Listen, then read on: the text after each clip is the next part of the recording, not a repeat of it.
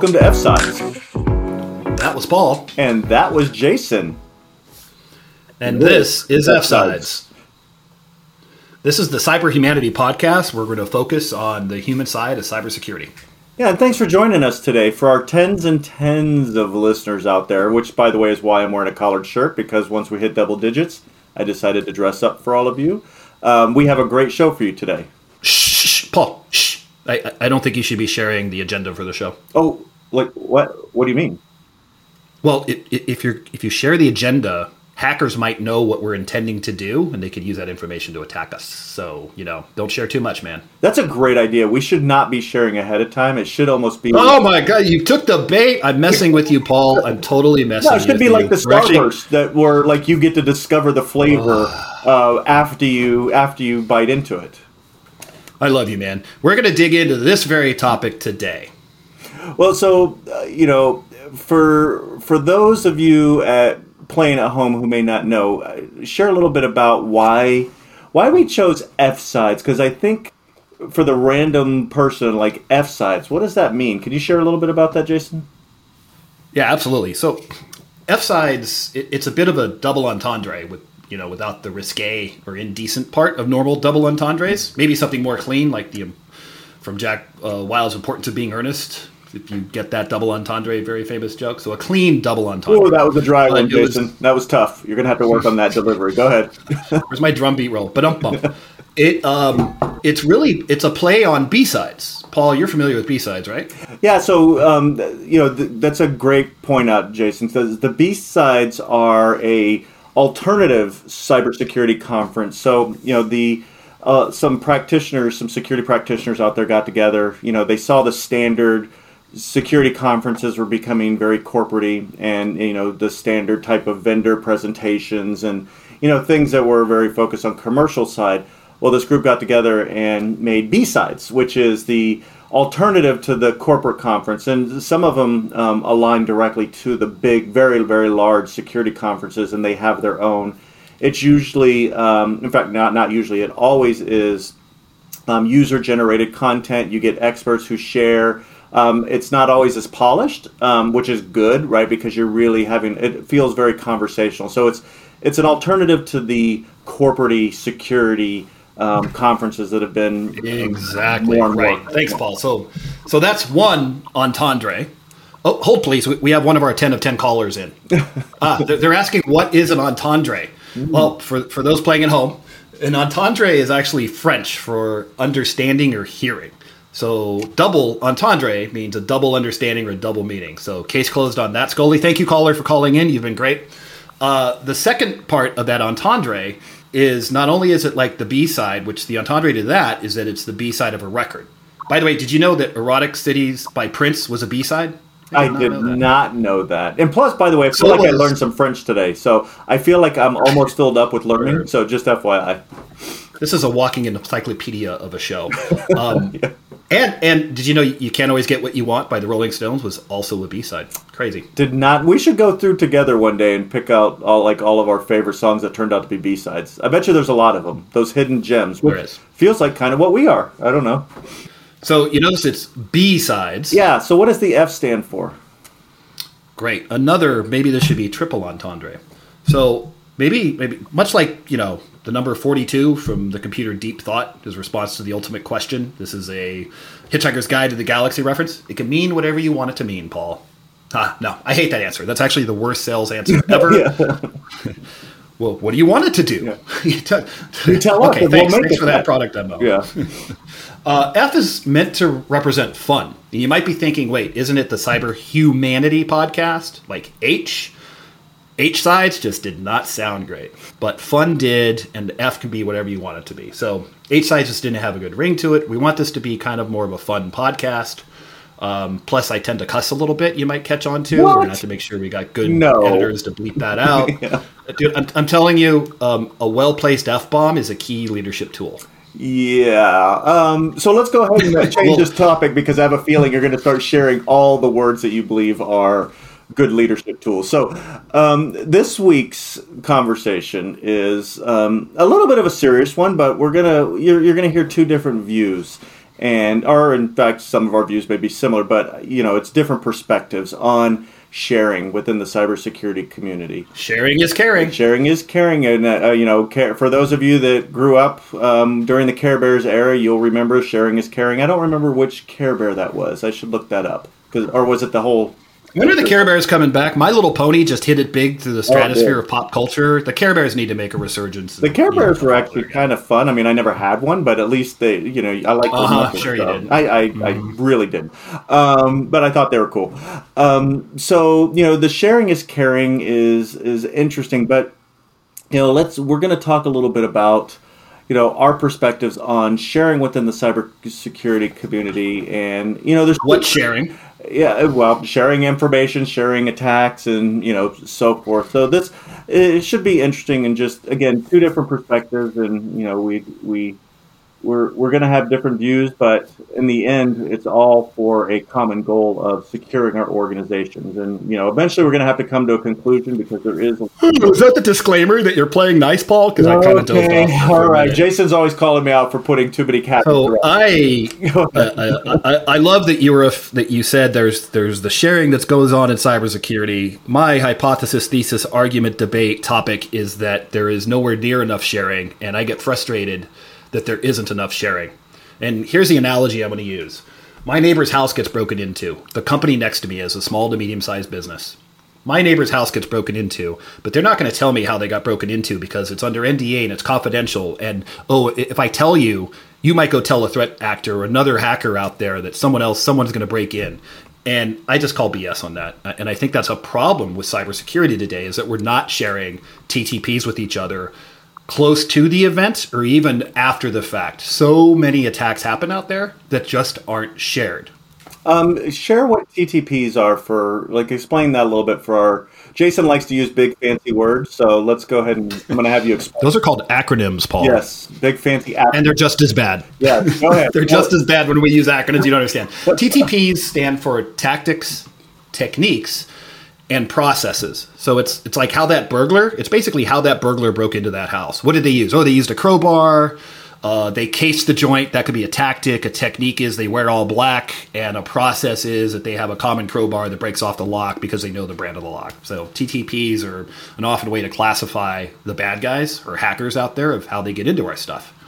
And if you're trying to protect your home, you want to know what they're going to do to break in. They're going to break glass? I should get a glass alarm sensor to detect that. Or if they're going to come in through the roof, Santa Claus style, you're going to want a defense that blocks your chimney from access from bad Santa Clauses. So thanks for sharing all the techniques that burglars use. We appreciate that in the podcast. Do not try that at home. But, from a security perspective, though, for those of us that have been in the field for a long time, especially starting in the government sector, sharing an ex-military. Yeah, I was I'm a Marine, right? And not a non-active duty Marine. I spent 8 years in the start of my career, and you're not sharing, especially outside of the organization, is not something you do, right? You're taught to keep the information close because the enemy could use it to exploit it. So with your analogy you just used, if a similar sized company were to have a breach and they share that information, I would contend, and I still believe in this, that it has to be controlled information sharing with a known group of people, right? And I don't know if you disagree with that, because you don't want the bad people to get, access to that information and re-exploit, right? Yeah, and I hear that argument often out there. I hear that that's the primary reason why, you can't share this because somebody could use that information. That's what legal teams or internal risk teams will always say. Enterprise risk will say, nope, you can't share that because it could make us vulnerable. To be honest, my personal opinion is that it has nothing to do with threat actors. It's because they don't want the company to look like they made a mistake. And that's why it's not shared. Well, it may be not because of any external threat actor might get their way in. It may be a bit of both, and that's why you see legislation coming through on protecting organizations that share information. And these groups like ISACs, the Information Sharing and Analysis Centers that are put out for different industries that are a controlled method of sharing information with a known authenticated group of individuals so that you can do exactly what you're saying, but not make it potentially available to external entities. Yeah, and is that for the federal government? The ISAC? No, there's a lot. Another great acronym. No, yeah, and I said what the acronym was, so you can't get me on that. It is the Information Sharing and Analysis. I had to go and edit myself out so that I didn't call you on something. Yeah, you can't call me out. I prefaced. I made sure. So no, but these are groups. There's like the FS ISAC, the financial services. There's multiple different ones for different industries. Now, and it's not fast moving enough for me. I think to get down to SMBs, an SMB, a small to medium sized business, will never share their information, even under ISAC, because they feel it puts the company at risk from financial, from lawsuit, from stakeholders, and it's this overprotection that is actually causing more harm to cybersecurity, in my opinion, than sharing those TTPs and sharing information with each other. It's frustrating that for example, if I want to go look at another person's SOC, another CISO, hey, I want to come in and check out your SOC. I've asked so many CISOs in my career, and it's, if I can even get it, it's mountains of paperwork. It's mountains of NDAs of, no, well, we don't really want to share that. We don't want to show it. And I'm telling you, it's not because of a threat actor or worried about a hacker getting in because they're sharing that information. It's because they don't want to show, to be blunt, I think it's because they don't want to show how bad at cybersecurity they are or how underfunded they are. Interesting, because the way I would see it is, in highly regulated industries, there are certain criteria, depending on how you interpret it, on people accessing sensitive areas like your data center, which the SOC may be part of, right? I don't know the specifics, but there are some, there can be background reasons why. But no, you know what? I think you and I agree that there should be sharing. I think you and I, the part that we are discussing or focusing on is who should you share with, right? And I'm contending that you share it with people who have background checks, who know how to handle the information you're sharing so that somebody can't re-exploit it or... Yeah, and I think that works great for your small subset of the world of highly regulated industry. And to be honest, I think the majority of cybersecurity practitioners out there are for SMBs and not highly regulated industries. Let's say even 5 to 10% out there are working in a highly regulated industry like that, where you can have those mechanisms in place. But for the large majority of employees, small to medium-sized business is the backbone of America, and it's the backbone of GDP for this country. That's really what represents most of cybersecurity hacks and most of cybersecurity work. So for that portion of the population, there is nothing. And it's this overprotection that I just, I get frustrated with. I don't have a solution, but I want to be able to go next door to my neighbor and tell them how my house got broken into. Well, and it's interesting. By the way, that was very, very well said. Thank you. I feel like you should have had an American flag behind you because it felt very patriotic and you should be running for office, maybe the governor of some state. But I tease you a little bit, but you bring up a state of disarray. That's yeah. I think we in concept, it sounds very good, right? Now, I was actually going to ask you, Jason and I didn't talk about this beforehand, so I'm going to put you on the spot. You did caveat and say you don't have a solution, but for the actionable part of our podcast, I'm going to ask you, what options would you suggest? Right? Not solutions. Actually, I do have a solution. That's a great call out. I don't have a solution. I shouldn't have said that. I do, because there is no regulation on what we share or don't share with private companies. It's not. There is no law that says I can or cannot share this. I can't share personal identifiable information or PHI. That's about it. But I can absolutely share TTPs with the company next to me, or another company in my vertical, or another CISO that I have a personal relationship with. What's stopping me? There is no law. It's misconception and what I believe is a misperception of risk. We're going to decrease risk by sharing that information with that CISO that I know and tell them, hey, let me show you how they got in and what they did once they were in. Yeah, so I think we actually really shockingly agree, because the solution that you had is very similar to what I was saying, in that you should... Without the background check. Yeah, well, okay, not the background. Touché. No, without the background check. See, I use French, by the way, because I learned a French word earlier today.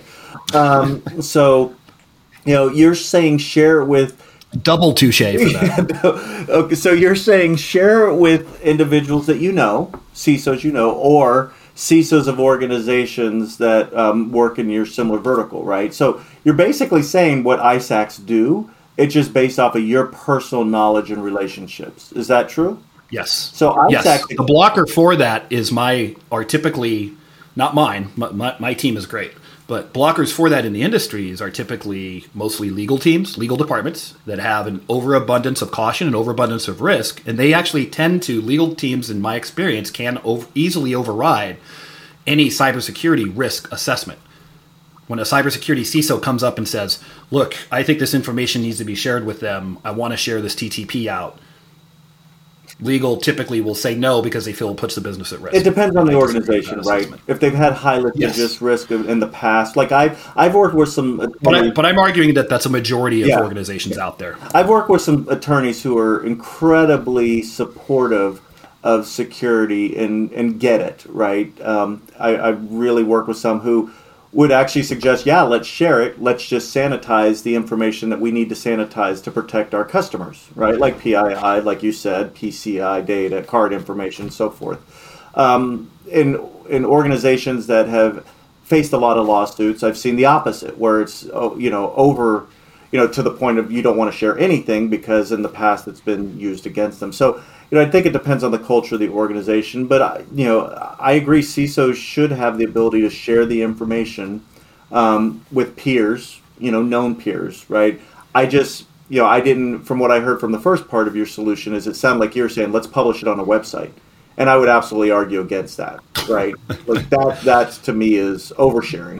Because you can go there. We can, Paul, we can crank this conversation up a level. Let's do that. Let's crank up to the level to publication. Absolutely. I would love to see publication. Now, with the caveat that, let's say I was, as CISO of company Acme, we were breached, but as soon as I've sealed that hole and I'm good and my incident response is done and I'm protected, I want to publish that information as soon as I can. No disagreement, because you put in a very important component. But nobody does. Nobody's doing that. Well, agreed. Well, maybe, interesting.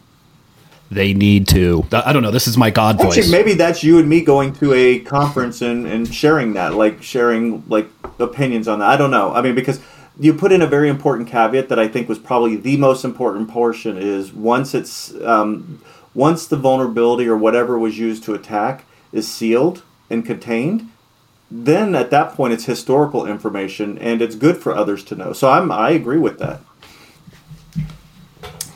Okay, that's great. All right. It sounds like we're coming up with our next framework. Private information sharing between small to medium sized businesses. I'm on it. Yep. Awesome. Well, for anybody else out there, call in. Actually, we don't even have a call in number. By the way, I did make up that whole thing about a call in. There was nobody on the phone. I probably fooled everybody that's watching. I know, crazy. I was actually surprised too. I wanted to hear it. Yeah.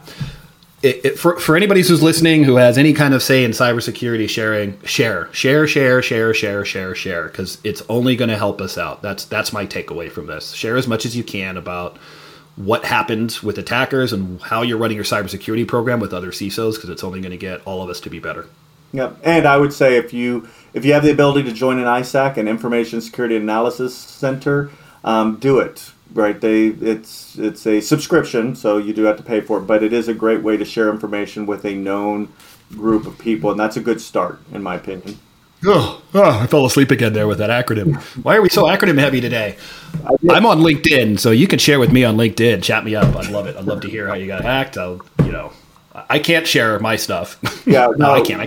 Yeah, and I would love to hear people's opinions too. While they can't call in, Jason, that's a feature you need to add, by the way, because I think we might get a random accidental sales call. You're co-host. Why can't you? Oh, that's true. This? But I would get an AT&T call like, "Hey, would you like to subscribe or something?" Or I'd end up getting spam calls.